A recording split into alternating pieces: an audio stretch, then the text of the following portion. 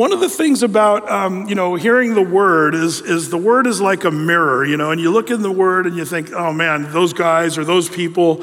But really, oftentimes it's the Lord wanting to speak to us. And perhaps today, that's something that I would challenge us to be thinking about is, Lord, in this thing that Brett's going to be talking about today, Lord, help me just kind of think about, Lord, what would you have me to do? Let me look in the mirror this morning and say, how am I doing on this? And may the Lord just give us ears to hear what his Spirit says. Why don't you turn with me, if you would, to the book of 1 Corinthians. 1 Corinthians, the last chapter there, chapter 16. This has been on my heart for quite a while to share with the Ironworks guys, not knowing exactly how to share it or deal with it. So I've been praying about this, but it's something that's going to be hard to articulate and also could be perhaps misunderstood by some people. And no doubt it will be. That's one thing I've gotten used to is people kind of hear things the way they oftentimes want to hear them. But all that to say, 1 Corinthians chapter 16, Paul sort of summing up this first letter to the Corinthians, and you got to remember the first letter and the second letter to Corinthians was kind of a spanking. Paul gives the Corinthian church a spanking. Why? Because they deserved it. They were a church that was a little bit off course and rebellious and saying stuff, and and they were just a bunch of guys that were so, I guess, steeped in worldliness that they didn't have any idea what real godliness looked like, and they thought they knew stuff. And so they didn't listen. So Paul had to kind of up the game. And when you hear Paul write to the Philippian church, oh, my dearly beloved church, like he loves the Philippians and he's so gentle and loving. But man, with the Corinthians, he's like, I'm a Pharisee of all Pharisees. I'm more qualified than all you guys. With the other churches that are nice, he's like, I, Paul, the servant of the Lord. He's not trying to, flash his credentials or anything like that. But with the Corinthians, they're like, listen, you guys need to listen to me. And it's kind of a pointed, prickly epistle.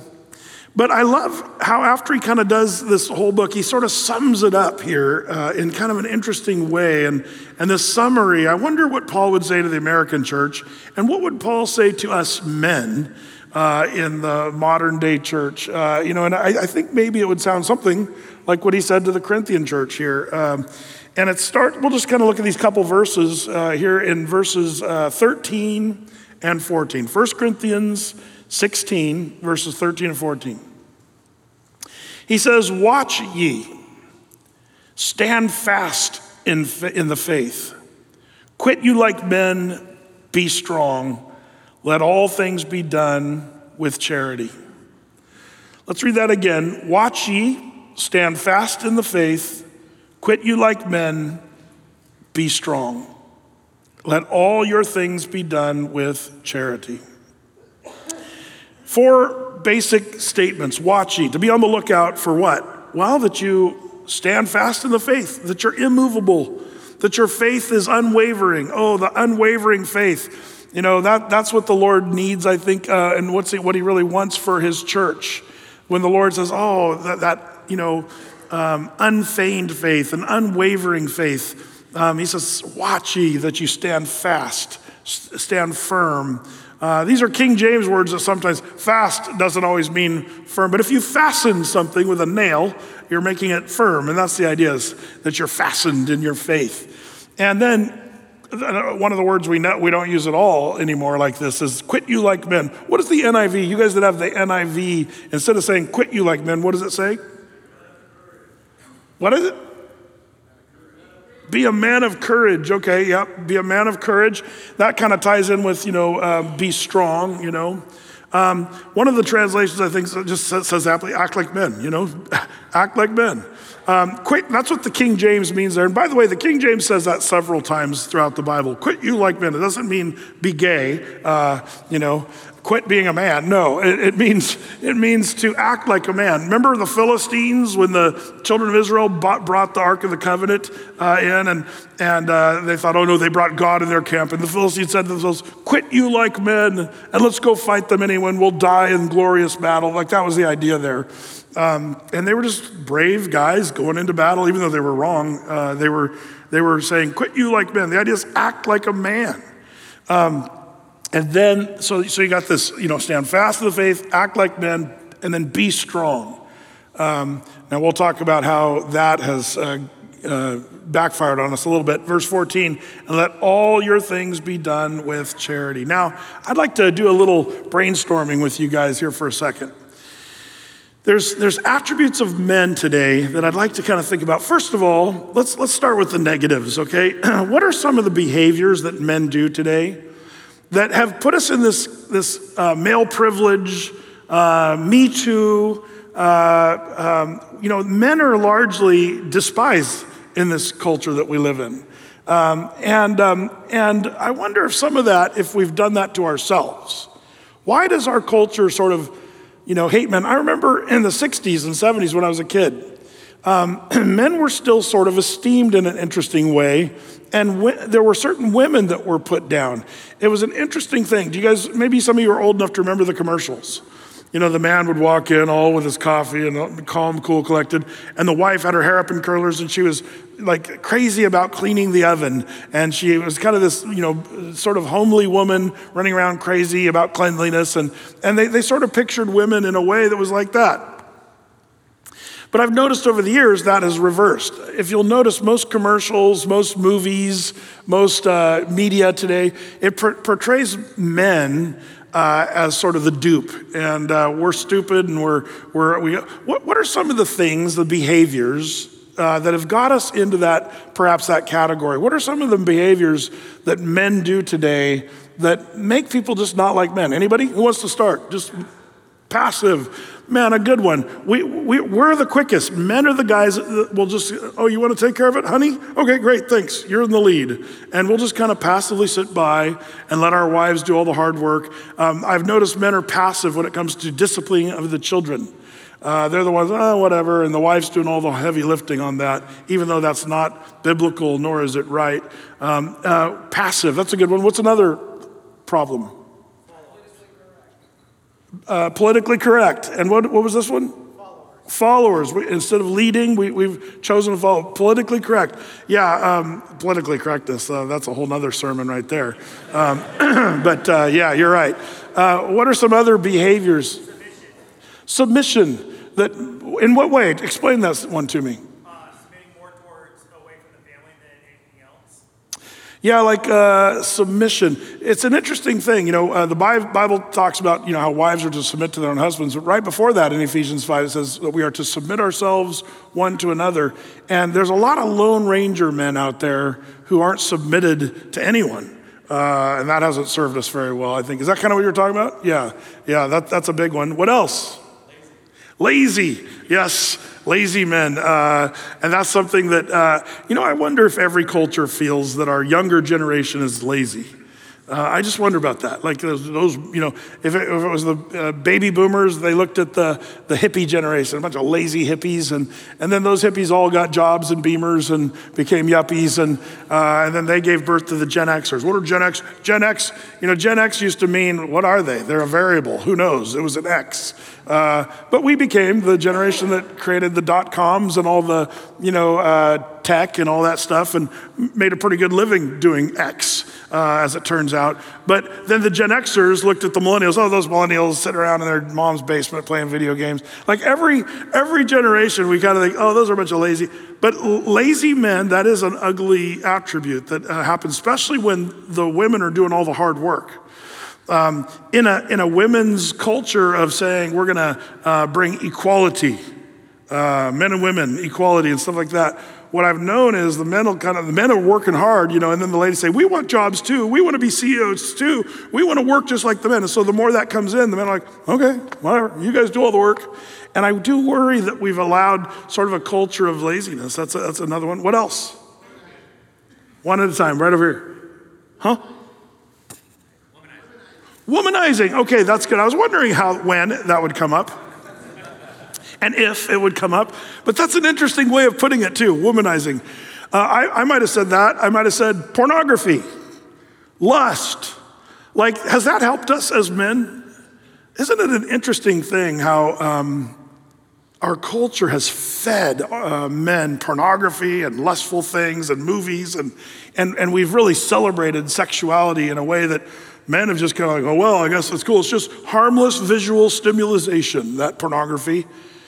Meanwhile, as one side of the world has flooded us with pornography and sexual imagery and womanizing and stuff like that, the other side now what has the world created? Well, we pastors and church people and Bible people, we've been saying, yeah, lust and pornography and all that, that's sinful and wrong. But as our culture has flooded us with that, now we wonder why women are being abused and why we wonder why rape is everywhere. And we wonder why, there's people wondering their sexual identity and gender identity. And we wonder why people are running around with sexually transmitted diseases. And we wonder about the Me Too movement. Why are the Weinsteins and the Epsteins, why did that happen? How could such a thing have happened in our culture as we're cramming sexuality down men's throats today?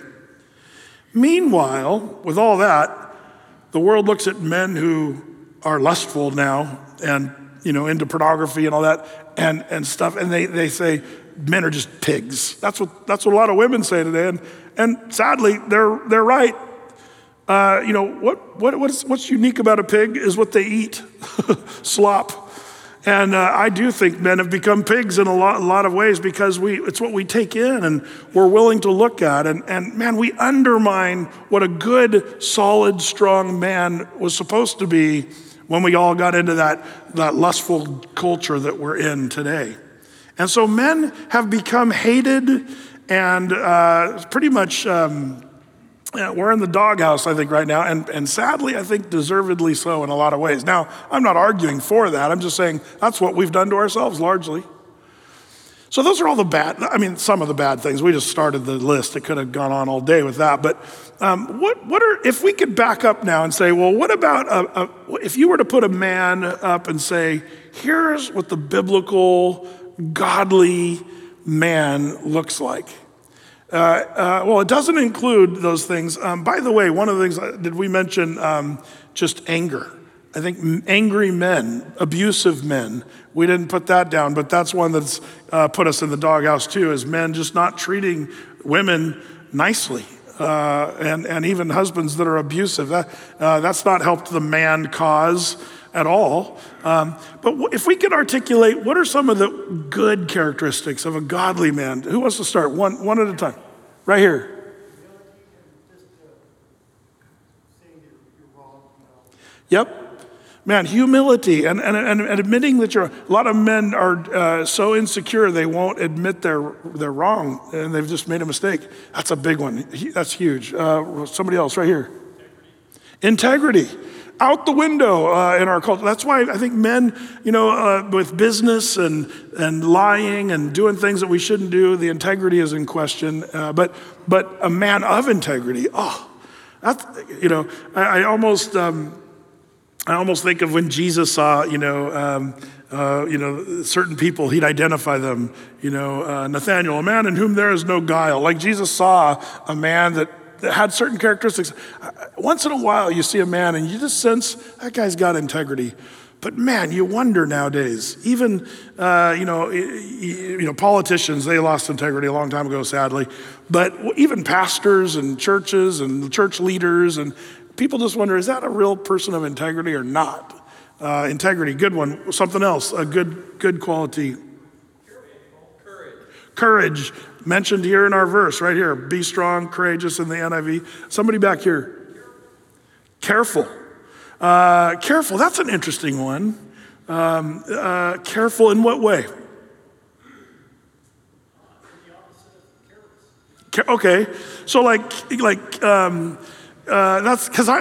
an interesting. I wouldn't put that on my list. Careful. Maybe it's because I'm not a careful person. That could be one of my big flaws. But I think if what you're meaning, maybe Brian, is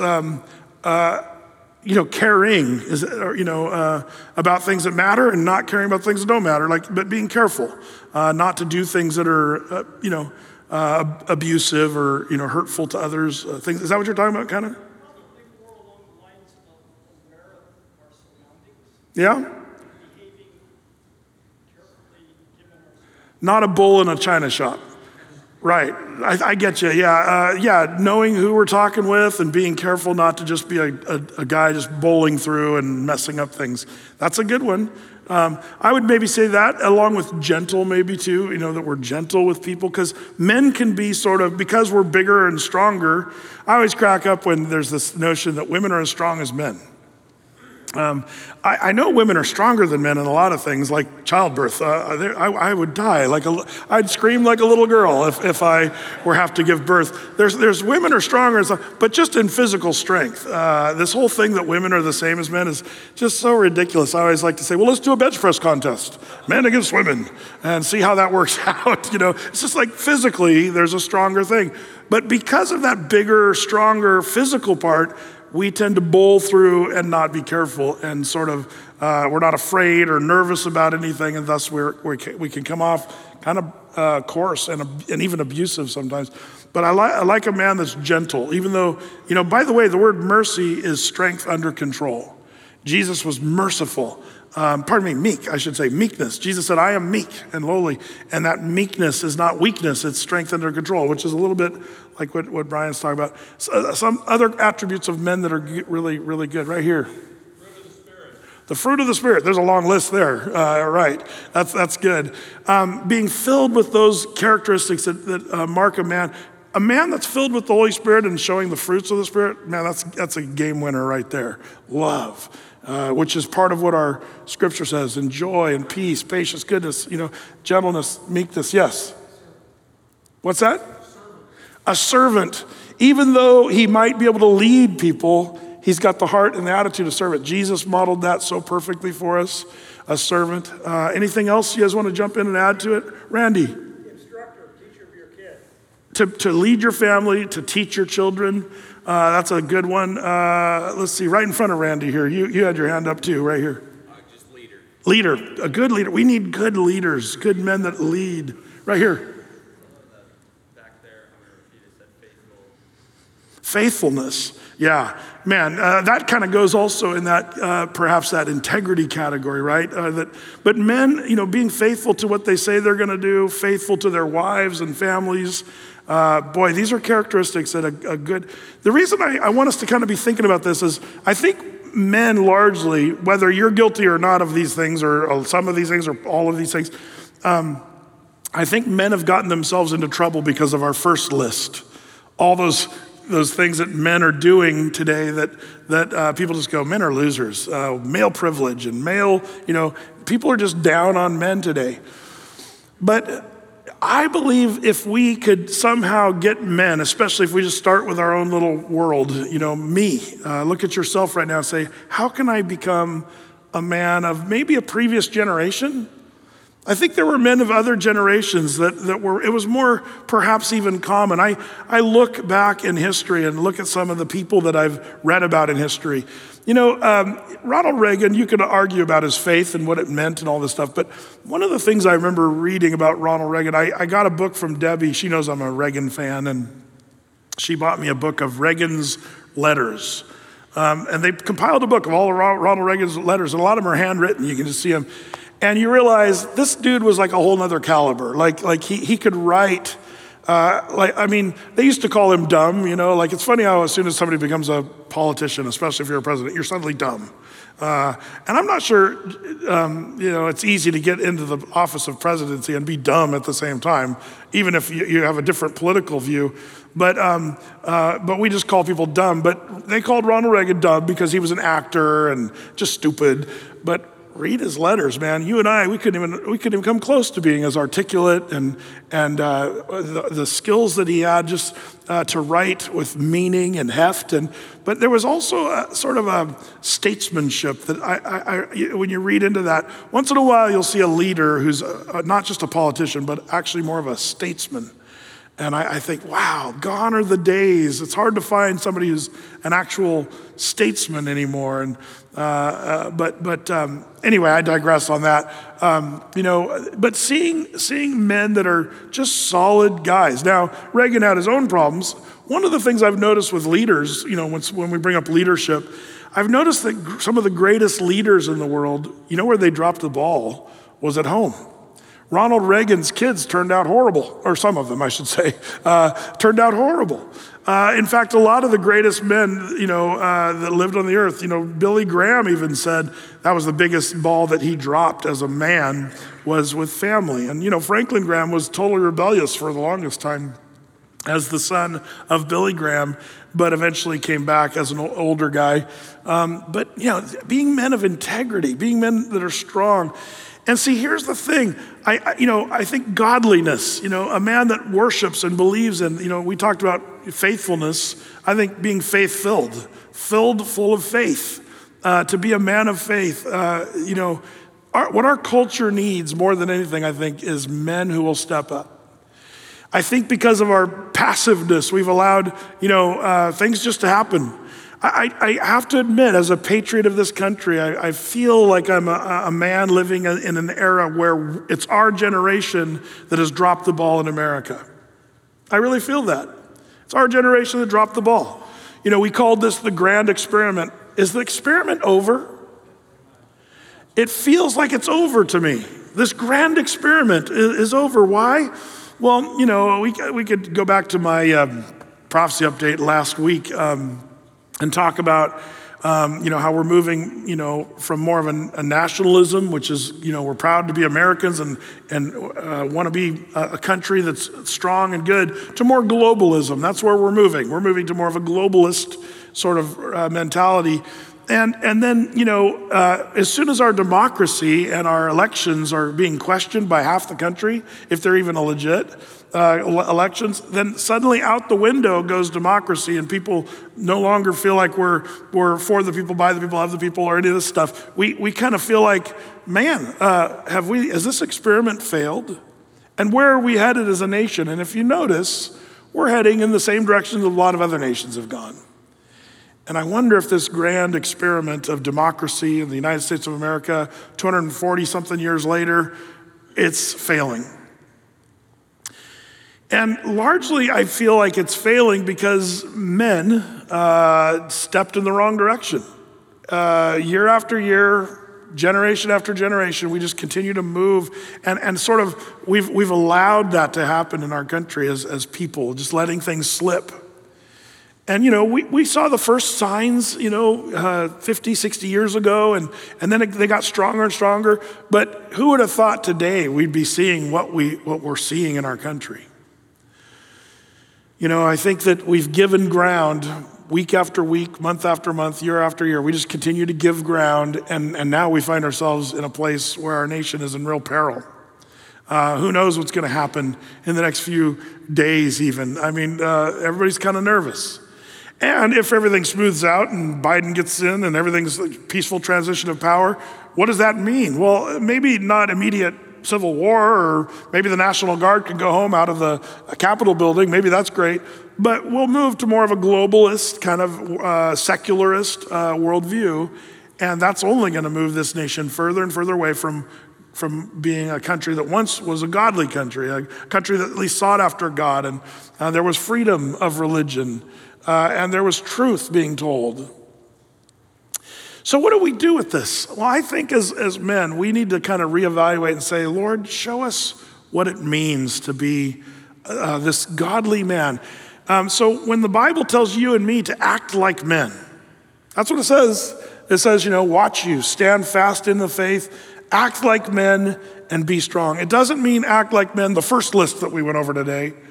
It means act like men, the second list we went over: integrity, faithfulness, strength, and courage, kindness and gentleness, and all the fruits of the Spirit, meekness, self-control, which is the pornography thing, and like getting back to being a man of integrity and putting away childish things and putting away sinful stuff. Man, if we get a bunch of men that will start saying, we got to get back to that, back to leading our homes.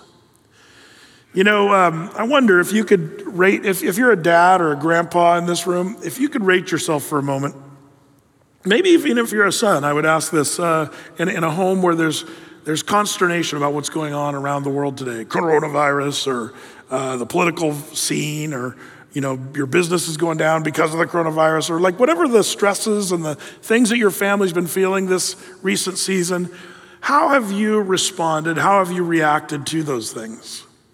I've noticed that men will either stand up and be the man that they're called to be, integrity and faithfulness and leading with calm, cool leadership, or they just kind of sit back and either make some pot shots and say some comments and only stir the pot and make things worse, or they just kind of are so passive, they just let their wives do all the work. It's interesting because I'm not really by nature a social media kind of person, but because I'm a pastor and it is a way of communication today, and a lot of people do use that, I do find myself from time to time. Now, fortunately, I've got a group of people on a staff that kind of works on my social media, so I don't have to worry about it, and I don't. But one thing I have found helpful is to sort of get the pulse of what's going on out in the general public with attitudes and actions and what people are doing. It is helpful. And also helps me know who some of you people are. I can walk up to some of you guys at church and go, I know you were at Disneyland last week, saw all your pictures. It's great, and all that stuff. But one of the things I've noticed is I think, and man, I'm going to get in trouble for this. I think there's a lot of wives out there that are really freaking out about what's going on. And either the men aren't standing up and saying, honey, we need to deal with this differently than ranting on social media. Honey, we need to calm down and put our trust in the Lord. And I feel like there's a real, one of the things that you and I as men are called to be is to be a covering. And I know that sounds condescending to women, but it's not. When it says, wives, submit to your own husbands there in Ephesians 5, the word submission means to be under the covering of something. So like you and I as men today, we're under the covering of this roof, and if it's raining outside or snowing or hailing, hey, we're smart, we're in the room. If you want to stand out in the parking lot and get hailed on and snowed on and rained on, you can, but it's a lot nicer in here because we're submitted to this roof. We're under the covering of this roof. The Bible has called men to be the covering. We're the ones who are supposed to take the hit. We're the ones designed by God to take the hit of the world, the rain, the snow, the hail of the world, and we're designed to take that and allow, as not a woman as an underling or less than, but she's the woman who gets to be in a place of honor, just like you and I are in a place of honor right now, because we're in the room. So she gets to be in this place of honor. Meanwhile, the man's supposed to take the hits because he's supposed to be the roof, the covering. And that's true in the Church of Jesus Christ, the leadership of the church. That's one of the reasons I think why God wants men to be pastors in churches and elders, not women. And that's one of the things that's gone out the window. Largely, churches have just totally caved on this thing, even though Paul couldn't have said it more clearly. In 1 Timothy, chapter 2, he made it perfectly clear that men are to lead the church. And women are not to usurp authority over the man in the church, not to teach in the church, teaching men, women teaching men. It always cracks me up. People are like, oh, Joyce Meyer, she's awesome. Yeah, but she's like a senior pastor leading and teaching men. Totally against what the Bible says. And yet today, if you say that, you're in big trouble. So I've been in big trouble for a long time. But Athey Creek doesn't have women elders, and we don't have women pastors, and we never will. And the reason why is not that we don't like women, it's quite the opposite. The opposite is to say that men were to take the hit. Men are to take the challenge and the struggle of leadership and make it so that women are in a place of honor so that they don't get hit by the stuff that's coming in this world. Now, as husbands, you and I are called to do that same thing, to cover our homes and cover our families. And yet when we uncover and let them take the hit and just kind of leave things undone and just kind of let things go, pretty soon we find our family in disarray and we wonder, what happened? What's going on? And why is my wife so stressed out? It's because maybe she's been taking the hits. Maybe some of you sons wonder why my mom is so stressed out and she's worried about finances, she's worried about dad, and maybe some of you sons could be the ones to step up and act like men. I think that'd be a glorious thing. I have seen that happen, by the way, where a dad dropped the ball, but the son steps up and is the man of the house. Whether the dad knows it or not, the son's the one coming to the mom saying, you know what, Mom, the Lord is in control. and he's going to get us through this season.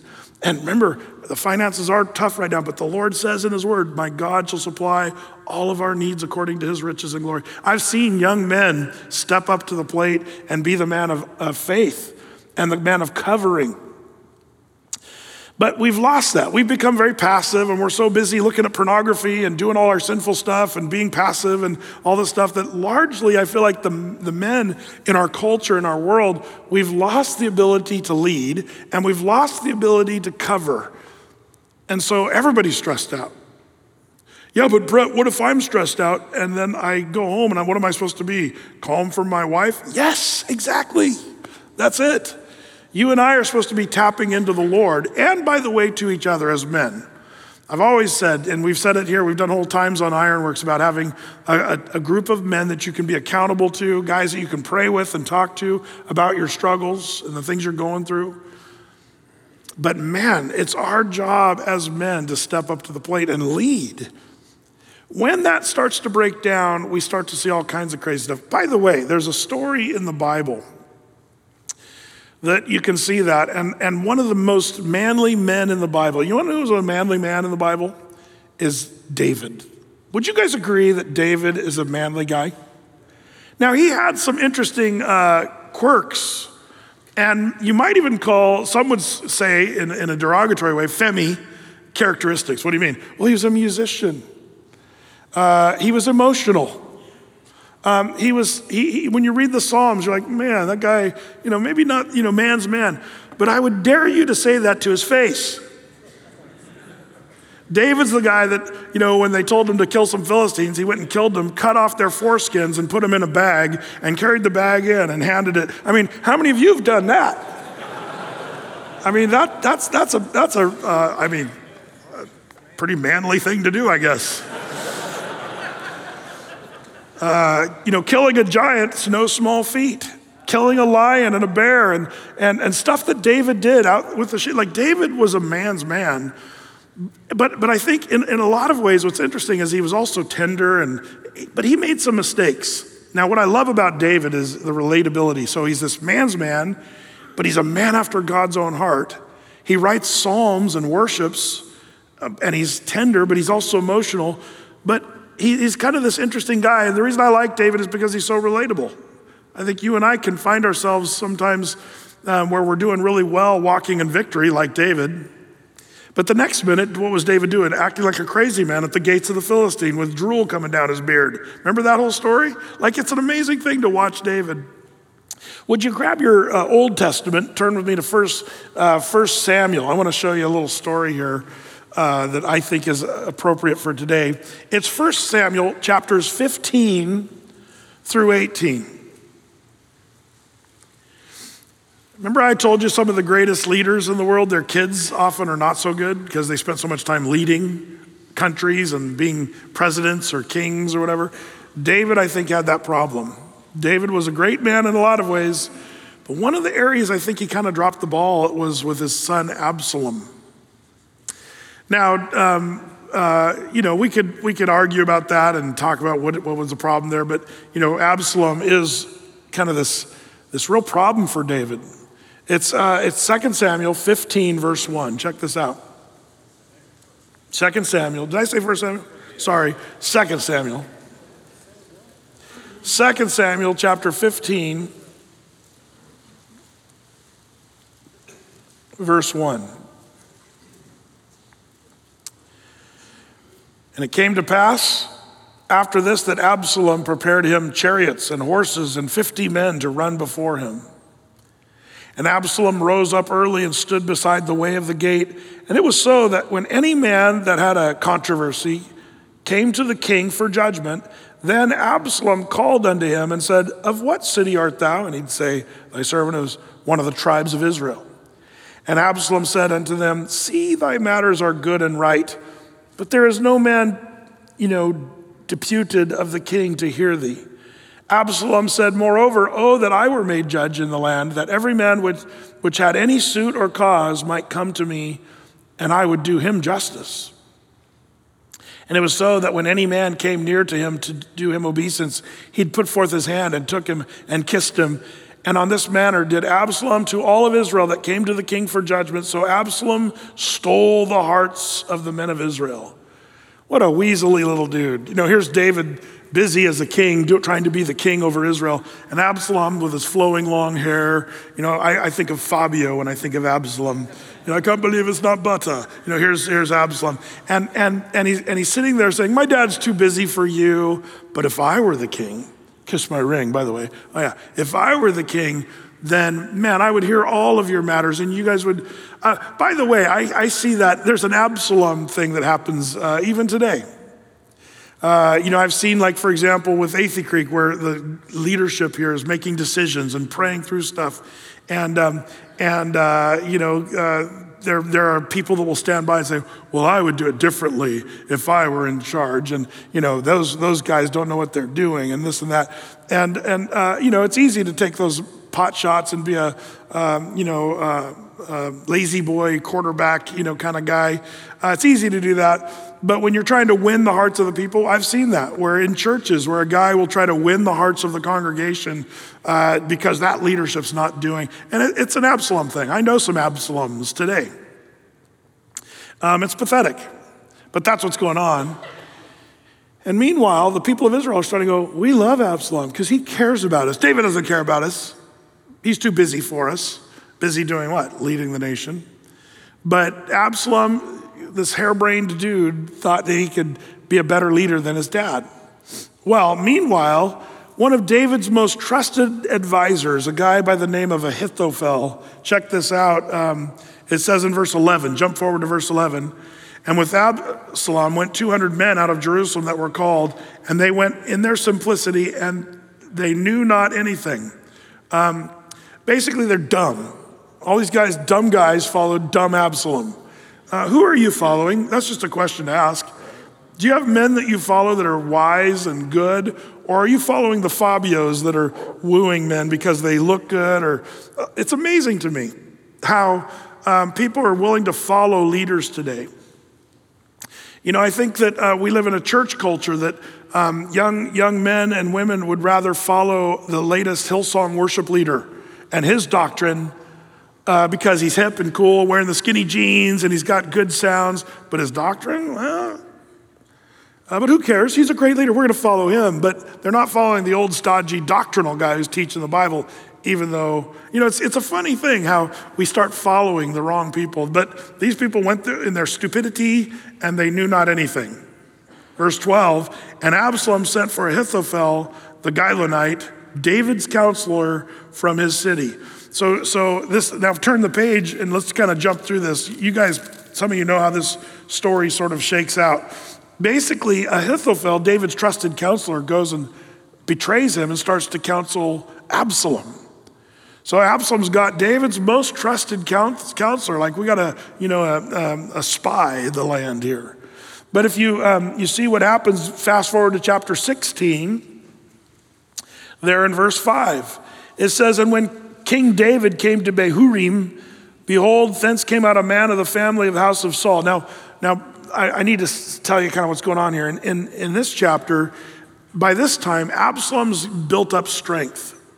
And he started to divide the nation so much that David's now running with his tail between his legs, and he's leaving Jerusalem because Absalom's taken over. Absalom's won the hearts of the people. He's got some of the army, and he's got chariots, and he's starting to do his thing. And David's now getting run out of Dodge, or Jerusalem, as it's called here. So it says he goes out of this place, and it says in the middle of verse 5, behold, thence came out the man of the family of Saul, one of Saul's family members, whose name was Shimei, the son of Gera, and he came forth and cursed still as he came. And he cast stones at David and all the servants of the king David and all the people and all the mighty men that were on his right and on his left. And thus did Shimei when he cursed. Come out, thou bloody man, thou man of Belial. The word Belial means worthlessness. Verse 8, the Lord hath returned upon thee all the blood of the house of Saul, in whose stead thou hast reigned. And the Lord hath delivered the kingdom into the hand of Absalom thy son, and behold, thou art taken in thy mischief, because thou art a bloody man. This little dude, Shimei, comes and throws rocks and dirt clods at David as they're leaving with ashes and sackcloth and bare feet. They're walking out of Jerusalem, David and his people and his mighty men. David's got a few of his mighty men there with him. Now, if you guys remember the mighty men of David, are these guys you want to mess with? One of those guys' name is Abishai. And man, you don't want to mess with Abishai. This guy could kill you 50 ways with his bare hands. So check this out. Shimei is throwing rocks at David, and then Abishai, verse 9, says to Zeruiah unto the king, the son of Zeruiah unto the king, why should this dead dog curse the Lord the king, my lord the king? Let me go over, I pray thee, and take off his head. Do you think that's what he meant? You got to understand, Abishai knew how to take people's heads off. He'd done it before. And then verse 10, the king said, what have I to do with you, you sons of Zeruiah? So let him curse, because the Lord hath said unto him, curse David. Who shall say then, wherefore hast thou done so? He's saying, this doesn't bother me. Now, why would David say this doesn't bother me? Leave him alone. Don't chop his head off for him. What do you want to? What's going on with David here? David is kind of checked out. His son Absalom has taken over, and David doesn't want to fight his son, but he also doesn't know what to do. So he's just running for his life. This is not a good season in David's life where he's leaving Jerusalem in shame. God ordained David to be king, not Absalom. But David, because of his failures and because of his guilt, he feels guilt because of things that he'd done in the past. And so Shimei's saying, you're a bloody man and you're a stupid guy and you're worthless. And David's like, yeah, you're probably right. Out we go and leave the poor guy alone. Verse 11, and David said to Abishai and to all the servants, behold, my son, which came forth of my bowels, seeketh my life. How much more now may this Benjamite do it? Let him alone, let him curse, for the Lord hath bidden him. It may be that the Lord will look upon mine affliction, and the Lord will requite me good for his cursing this day. Now, by the way, that's what would happen. At least David knows the Lord well enough to know that the Lord will take care, and vengeance is mine, saith Lord, I will repay. So this, by the way, this Shimei guy, he's going to get his eventually, but much later down the road. Well, verse 13, and as David and his men went by the way, Shimei went along the hillside over against him and cursed him as he went and threw stones at him and cast dust. And the king and all the people that were with him came weary and refreshed themselves there. And Absalom and all the people and men of Israel came to Jerusalem, and Ahithophel with him. Man, what a down point. Now, in some ways I can liken this story to where men are in America today, or around the world really. Men have been driven out. If you're a man, people hate you just for being a man. And you hear these things of just anti-man, white male privilege or just male privilege or whatever our thing is. But we've done it a little bit to ourselves like David. But at the same time, David is called to be the king. And David needs to step up his game here. Walking out with your tail between your legs and sackcloth and ashes, this isn't really what the Lord would have for the city of Jerusalem. Well, as things shake out, Ahithophel gives Absalom some counsel. And by the way, the counsel Ahithophel gave was wise counsel because he knew David.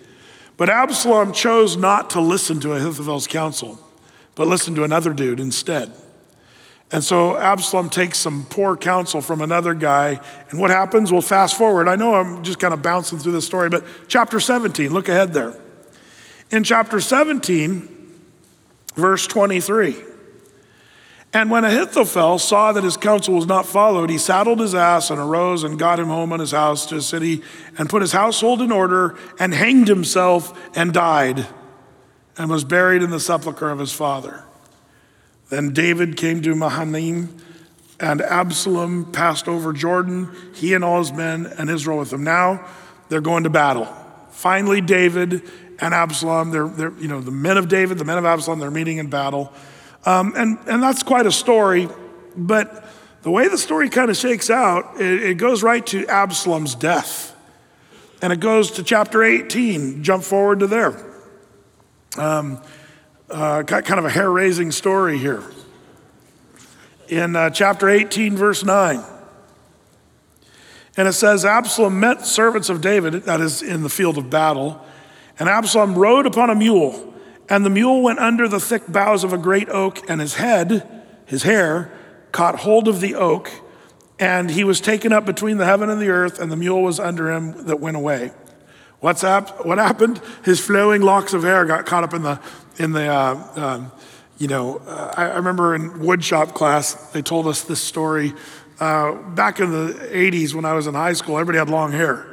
You'd work in woodshop with the table saw, and all these guys had these long hair, so my woodshop teacher told this story of Absalom. You can't tell Bible stories today, but back then, our woodshop, he said, remember Absalom, how your hair got caught up in a tree? Don't let the hair get caught up in the table saw. Kind of a great lesson for us. But Absalom's now, he gets his hair caught in the tree, the donkey keeps going, and he's just hanging there by his hair. Well, what are you going to do at this point? Well, it says here, a certain man, verse 10 of chapter 18, saw it and told Joab. Joab was the commanding officer of David's army. And he said, behold, I saw Absalom hanged in an oak. And Joab said unto the man that told him, and behold, thou sawest him. Why didn't you go and smite him on the ground? Kill him. So, verse 14, then said Joab, I may not tarry thus with thee. And he took 3 arrows, or even maybe a javelin. 3 javelins is maybe a better word than darts or whatever you're saying there but it's probably a javelin. Took 3 arrows or darts or javelin in his hand, and he thrust them through the heart of Absalom while he was yet alive in the midst of the oak. And 10 young men that bare Joab's armor compassed about and smote Absalom, slew him. There, verse 17, cast him into a great pit. Interesting, this story, David's son is killed in a horrific, bloody way, humiliating way. The thing about this is, I wonder, there's a lot of things I wonder about David. What could have David done in his life? We love the stories of David and Goliath and all these great things that David did, his exploits in battle. Yeah, we love all that stuff. But what could have David done? David's probably the biggest thing that set David back from being the greatest king that ever lived might just be his affair with Bathsheba. Have you ever noticed in the Bible narrative when you read the story of David, things just go bad for him the rest of his life after that. And that's what the Lord said would happen. The Lord said, remember when Nathan said, David, you're the man, the lamb story and the neighbor and all that. And David's caught, and David said, I have sinned against the Lord this day. And Nathan the prophet said, David, I forgive you for your affair with Bathsheba and killing Uriah. And the Lord says, he forgives you. But you're going to have trouble the rest of your life. Your son that's going to be born is going to die. And you're going to have trouble in your family for the rest of your days. See, all this Absalom controversy and all the other problems David had were because of his own sin, not the Lord punishing him. I don't believe that's what's going on. It's just the natural repercussions of sinfulness. So David had to deal with this Shimei throwing dirt clods and Absalom, his son, being slain horribly in battle and rebellion and all this. And David's house is a total mess. Now, the good news is David was able to get back with the Lord and get back and doing the right thing. And he would still be the king over Israel. And the Lord fixed it for him. It wasn't David's doing as much, I think, but God's graciousness. But in some ways, I kind of feel like the state of, men in our world today, we're in this dirt clod. Everybody's throwing dirt clods at men, saying you're a worthless man, your maleness. We don't just say amen anymore. We say a women. Did you guys see that? Oh, I can't believe, this, talk about stupidity. One of our congressmen prayed that amen and a woman. A moron, yeah, you're right. I like that. I might use that on Sunday. That's good. No, I probably shouldn't.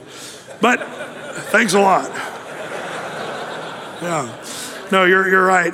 The guy, we've gotten into this culture where little boys are growing up saying, I want to be a little girl instead. How did this happen? And why are we in this place of where David's with dirt clods and sackcloth and ashes and we're being driven out as men, if you would? And what's the answer? I think what we need to do, guys, is maybe learn a lesson from David. And by the way, we know the narrative of what was going on in David's life because of 2 Samuel 15, 16, 17, and 18. We know what happened in the story. But what was going on in David's heart at this time? That's the thing. I asked you guys to look introspectively into your own life and say, am I adding to the problem because I'm a man that's looking at porn? Because I'm a man that's not kind and loving to my wife? Am I adding to the problem because I'm not raising my kids and I'm growing up little Absaloms in my home that are going to come one day and betray me? Am I the guy that's kind of dropping the ball when it comes to being a godly man? Well, David, a man's man, a man after God's own heart, he dropped the ball. And his family's in disrepair and his world is upside down and things are horrible. But what was going on in his heart? That's where we want to turn to the Psalms, because while we know what happened in the story in 2 Samuel, we know what was going on in David's heart in Psalm chapter 3. Why don't you turn to Psalm chapter 3? We're almost done. And by the way, as you're turning to Psalm 3, every David has a shabby Shimei throwing dirt. Do you know that? Every great man in the world has a Shimei, and that's just the way it is. Every Abel has an envious Cain who wants to kill him. Every Isaac has a mocking Ishmael running around. Every Job has his miserable comforters. I hope you understand that this is the way it is, and David finds himself in this place. And how did David mentally work through this season of his life? This is where we hear the heart of David and what he did in the midst of this down season of his life. It's Psalm chapter 3, and you'll notice in the little superscription there underneath the chapter, it says, a psalm of David when he fled from Absalom, his son. This is David, and he's writing about this very story. And I love the Psalms that are tied to the story that we know. That's pretty cool. So what was going on in his heart? That's what we see here. It says in verse 1, Lord, how are they increased that trouble me? Many are they that rise up against me. Many there be which say of my soul, there is no help for him in God, Selah. That means stop and think. But thou, O Lord, are a shield for me, my glory, and the lifter of my head. I cried unto the Lord with my voice, and he heard me out of his holy hill, Selah. I laid me down and slept. I awaked, for the Lord sustained me. I will not be afraid of 10,000s of people that have set themselves against me round about. Arise, O Lord, save me, O my God, for thou hast smitten all my enemies on the cheekbone. Thou hast broken the teeth of the ungodly. Salvation belongeth unto the Lord. Thy blessing is upon thy people. Selah. Man, what a psalm. I could break this down into 3 sections. If you would, just jot them down in your notes real quick. 3 sections of Psalm 3. First of all, how did David, mentally work through this problem? Number 1, presenting the problem to the Lord. I love that verses 1 and 2, he presents the problem. He says, Lord, there's so many people against me. They're increased. Many are they which say of my soul, there's no help for him in God. I love how he just lays it out there. By the way, jot this down here. It's 1 Peter chapter 5, verse 7 says, cast your anxiety on him because he cares for you. The Lord cares for you, so cast your cares or your anxiety on the Lord. That's 1 Peter 5, 7. The Psalms, Psalm 61, jot this down. Psalm 61, verses 1 through 3. Hear my cry, attend unto my prayer. From the end of the earth will I cry to thee. When my heart is overwhelmed, lead me to the rock that's higher than I, for thou hast been a shelter for me and a strong tower from the enemy. David knew that when all the world was against him, the Lord was his strength. So he cast his cares upon the Lord. Right now, largely if you're a Christian man in America, a lot of people hate you. If you're a man who has values that are biblical and you're trying to walk with the Lord and be a man of integrity, people are going to hate you for that today. And so what do? Well, you cast your cares upon the Lord. You present the problem to the Lord. And that's one of the things that I hope we're doing is praying. If you missed last Sunday's or Saturday night's teaching on crying out to the Lord in prayer, man, you got to listen to it, guys. This is important. I think men, it's funny how the Bible says, I would that men pray everywhere, lifting up holy hands. It doesn't say, I would that women pray. I know that the Lord wants women to pray too, but oftentimes women don't need to be told to pray. They just do it. You and I as men, I would that men pray, lifting up hands, So presenting the problem to the Lord. The second thing I see in this little chapter of Psalm 3 is praising the Lord for what he's done. Not only presenting the problem to the Lord, but he praises the Lord for what he's done. Verses 3 through 5. He said, Lord, you've been a shield for me. You're my glory. You're the lifter of my head. When I cried, you heard me. I love this. When I laid me down to sleep and I awake, the Lord kept me alive even in my sleep. Have you ever noticed that, for you guys that are into tactics and stuff, probably your most vulnerable place is to be asleep. When you're asleep in bed, man, you're vulnerable. In Bible times, if you're a soldier, you got to sleep with one eye open, man, and with your sword right next to your bed, set up there, because you could die quickly in those days. But the Lord protected him through his sleep. His most vulnerable time is the idea. And he said, I will not be afraid of tens of thousands of people that have set themselves against me. Man, I love how David presents the problem to the Lord. That's what you and I need to do. Then praise the Lord for what he's done, verses 3 through 5. But then, this is a little trickier, but this is what David does, number 3. He's projecting God's help in the future. Projecting God's help in the future, and that's verses 6 through 8. He says, I am not going to be afraid of those 10,000. It's like he's talking to himself. I'm not going to be afraid of all these people that are against me. I feel that one of the things that maybe has driven men from being manly, godly men of integrity and leadership without being abusive or mean. See, there's such a balance here. Without being a jerk, but being a strong leader. Boy, there's a balance in that. But because of what's happened in our culture, for a man to step up and say, honey, as for me and my house, we will serve the Lord.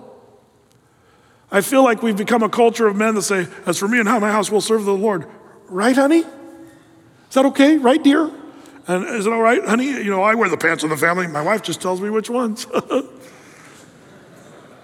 That's the day we live. But to be a man that says, our house will not allow that in our home. And to be a man that says, our house is going to be set aside for God and for godly things. To be the man that steps up. Oftentimes it's the women that are trying to nudge us to godliness, but it's the man that is supposed to lead. But David projects, I'm going to do this. I'm not afraid of, even if it's tens of thousands of people. And then he also says, arise, O Lord, and save me, O my God. And then he speaks as if it's past tense. One of the things about modern day movies of battle is how realistic they've become. When you watch some of these, movies today, and I'm not into gratuitous violence and all that. But I do like movies that are historical in nature, that kind of show the way it was, because I think we've lost a lot of it. But the other day we watched Gladiator again. And that first opening scene is, Maximus is leading all those soldiers into battle, and then the battle starts to rage. And man, it's pretty graphic. And I wouldn't encourage you to have your kids watch it or anything like that. But I have to say, when you see, somebody's teeth flying through the air like it's snowing, what that does to me is makes me realize there was a day where, we weren't sniping from a mile away with a .308 round or whatever, like it's an amazing thing how, it's so different, and battle largely is different. And most of us as men have never seen this, but when David says, Lord, I want to see their teeth kicked in. He knows what that looks like. David knows what it feels like to take some blunt object and smash it through a guy's face and have teeth flying. And David saying, Lord, I'm visualizing this happening because this is what I want you to do. Now, again, you say, Brent, are you calling us to battle? I remember my brother-in-law, John Corson, back in the 80s, went to Lebanon, back in the Beirut days. Like, it was a tough time. And he gave this sermon, and he was talking about, that scripture in the New Testament about the dead dogs, and he's talking about this. But he gave this whole sermon. Little did John know that the term that all those soldiers, those Lebanese soldiers he was preaching to, the gospel, the term that he had for their enemy they had was dead dogs. And so he's teaching this sermon about dead dogs in the Bible, and he's thinking he's calling them to arms. They're all like, yeah, da, da, da, da, da. Like he's like, wow, they're really into my sermon, these Lebanese soldiers, But it was a mistaken choice of words. As I talk about teeth flying and stuff, some of you guys are like, yeah, Brett, calling to arms, right? No. We wrestle not against flesh and blood, but against what? Principalities, powers, spiritual darkness. It's a spiritual battle for you and me. And David's imagining, saying, oh my God, for thou hast smitten all my enemies upon the cheekbone. Thou hast broken the teeth of the ungodly. Salvation belongs to the Lord. Thy blessing is upon thy people. Selah. He was recalling how God had delivered him in the past. And I know these are kind of gruesome images, but you have to remember this was David's world. David's world was kind of a gruesome world, physically. But as it turns out, I believe you and I are living in a gruesome world spiritually. We are living in a world where nobody's messing around anymore. I believe Satan is on the move, and he's having a field day on a spiritual level in our culture, in our world, in our families, in our homes, in our neighborhoods, because there's a spiritual battle. And what we need is men to step up on a spiritual level, men of prayer, men of integrity, men of the word, to take up the sword of the Spirit, the word of God, and to be men that are leading their homes and leading their families and leading the church. Man, I could tell you about, any number of things that we could be doing in a microcosm, but there's too many things to number. What do you do, husbands? Let me just give you an example where your wife says, I don't know if I like the way the leadership is doing things at church. And as a guy, you're kind of passive on it. Like, yeah, whatever. My wife doesn't like what the church is doing at Athey Creek. Now, you can be a total wimp, a girly man, and say nothing, and be kind of the man that's just kind of off, or you can realize this is time for you to lead. This is time for you to say, you know what, honey, we've chosen Athey Creek or whatever church you go to. We've chosen that church, and that's the leadership we've chosen to say, they're our leaders, they're our pastoral staff, they're our elders, they've made decisions. And as a family, what we need to do is get behind that. Well, I don't know if I agree with it, honey. It's not our place to do that. Now, don't get me wrong. There is a place and a time where you can say, our church is so heretical and our church leaders are so stupid, they shouldn't be our leaders. We're gonna go find a church that we can follow. But I've noticed that men will let their wives talk about stuff that they don't really know about, and they'll let the narrative start to go. And here's what happens. I've been around church probably too long. I grew up in the church. I've seen pretty much everything you can see. It's kind of a funny thing. But one of the things I've watched is when men aren't watching and carefully seeing what's happening around them, things happen, and then they wonder, how did things get so out of whack? Why are my kids not wanting to go to church anymore? Well, maybe because your wife or you have been going around talking about all the hypocrites in the church. Church is full of hypocrites. What do you say about the church and the leadership of the church? And I'm not talking about anything that's happening here at Athey Creek. I actually don't feel that right now. I feel like we have a strong church and things are great. Our church is growing faster than ever. I don't have any complaints. I'm just talking about there's situations where I see families derail, and it happens when men let things go unchecked. They're not leading and they're not nipping something in the bud that should have been nipped earlier. A little complaint about this or that, or the children's ministry or this or that. But truthfully, you could do that. You could pick apart any church or institution for that matter. But little does a guy know that you're raising a little Absalom because you've been complaining about hypocrisy and complaining about this and complaining about that, and your leadership has only let your son grow to be one who doesn't want anything to do with the church by the time he's a man. When he's 18, he's out of there because of the hypocrisy you've been talking about, or the people you don't like, or the things you complain about. You see, that's not real leadership. Leadership kind of nips stuff in the bud. I see guys, wonder, how did my son get into pornography? I remember this one couple, this mom and dad had me come over to their house, and I took their son out after school. He was like a 12-year-old kid. I took him out after school, and they were worried about him because he was acting up and stuff. And so I took him out, got a burger, chatted with him, and shared some scripture with him, and got home, and the mom and dad said, how'd it go? And did you fix him? And the son said, hey, Brett, come see my room and I'll show you. And so, me and the mom and the dad all walked back there, and I looked in the room, and he had, do you remember the Farrah Fawcett poster? You shouldn't. But if you were, my age, back in those days, the Farrah Fawcett poster, the kid had one of those in his room, hanging up. And a few other bikini girls and stuff. And I looked at the mom and dad and said, when the son wasn't there, I said, when did the first poster go up in his room?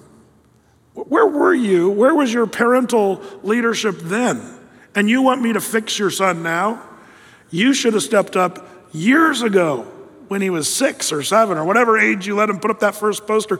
It's like there's a lot of dads just standing around going, I wonder why my son's into pornography.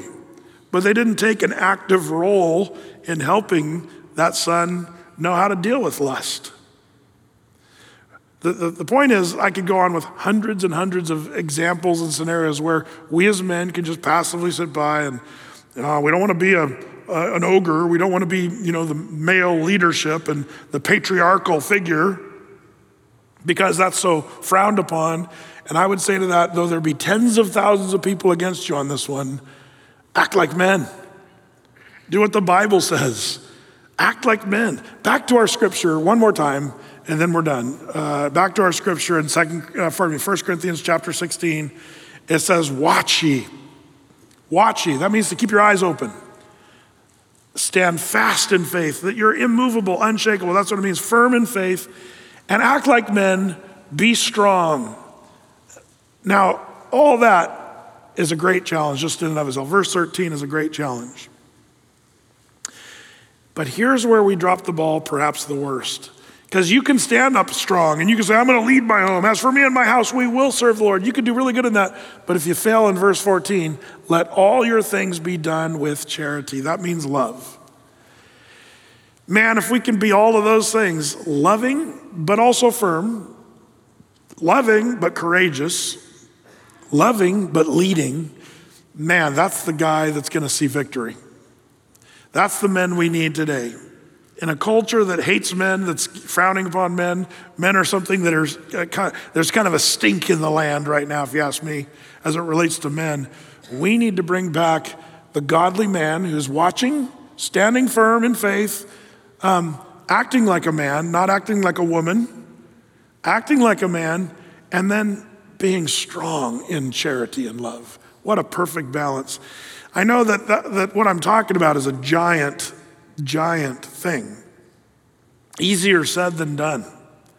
But I want to at least do my best today to light a fire under us in a culture where it says it's wrong to be a man and it's ugly and people don't like men leadership and all that. And it's amazing, that we're living in a culture that says, like we have politicians that say, we're gonna put a woman in this office, whether there's a qualified man or not.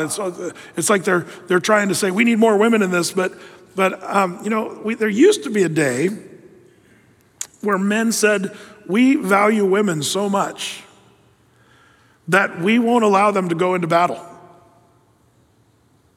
But today we celebrate that. Women can go in battle now. They can fight on the battlefield just like men. But it's funny how in Bible days they didn't know anything about that. But I think somewhere along the way we men have become so passive. Do I think women can do great things? Of course. I think of women that have led like, Margaret Thatcher or Golda Meir, I think of a Condoleezza Rice or certain women who are strong leaders, but there was a day where we said, we don't want a woman to be in a place, not because she's less than, but we don't want to put her in a place of making the decision to send our sons into battle. People probably think I'm so antiquated to even talk like this, but there was a day where it wasn't that women were less than, we esteemed women so highly that we said, we're going to be the ones to go to battle. We're going to be the ones to go to war. That's long gone. Now that's changed. But the problem is that's happened to our spiritual lives as well. Well, the women are going to take over and they're going to do this and we'll just sit by and kind of okay, hope you don't get killed, honey. Good luck. But men need to stand up and take back what God has called us to be. So when I challenge us this morning, this is what I'm going to call this sermon, and it's going to make people mad. Act like men. Act like men. That's what we need to do. I'm going to call it that, act like men, and people are going to go, what is he talking about? And hopefully they'll listen to the teaching online and hear the context. And even if they hear the context, many people aren't going to like it. But that doesn't stop us. Stand up and act like men. Amen? And women. No, just kidding. Little humor there for you at the end. Lord, we are so thankful that we get to look to your word for the standard. Lord, our culture has changed so much. Sometimes it's hard to even recognize what a godly man is supposed to be and looks like. But Lord, I pray that you'd bring back your heart, not mine or what we think is good, but your heart, Lord. May your word just be on the tip of our tongues and as it relates to what a man is supposed to be. And Lord, we think of your word just even here telling us to stand firm in faith, to be given to acting like men, but in the best sense, that charity is the part that overwhelms everything else, that love is a part of our leadership and our strength, that our courage would be marked with integrity. Lord, I pray that you just build within us as men that have listened to this teaching, Lord, just that burning in our soul to be who you've called us to be. Forgive us for checking in our man card, Lord, and just going with the culture. Forgive us where we've put too much of a burden to think through troublesome things with our wives, and forgive us where we've just let things go with our kids. Help us, Lord, to be men that step up and bring a sense of strength and confidence, not in ourselves, but a sense of confidence in you, Lord. May sons encourage their mothers to trust the Lord. May husbands love their wives and calm them and make them feel a sense of security as we lead our homes. May fathers, Lord, raise their kids to be lovers of Jesus and to follow your word. Help us not to cower in these days. Help us not to worry about what's correct politically, but help us to be biblically minded, we pray. In Jesus' name, amen.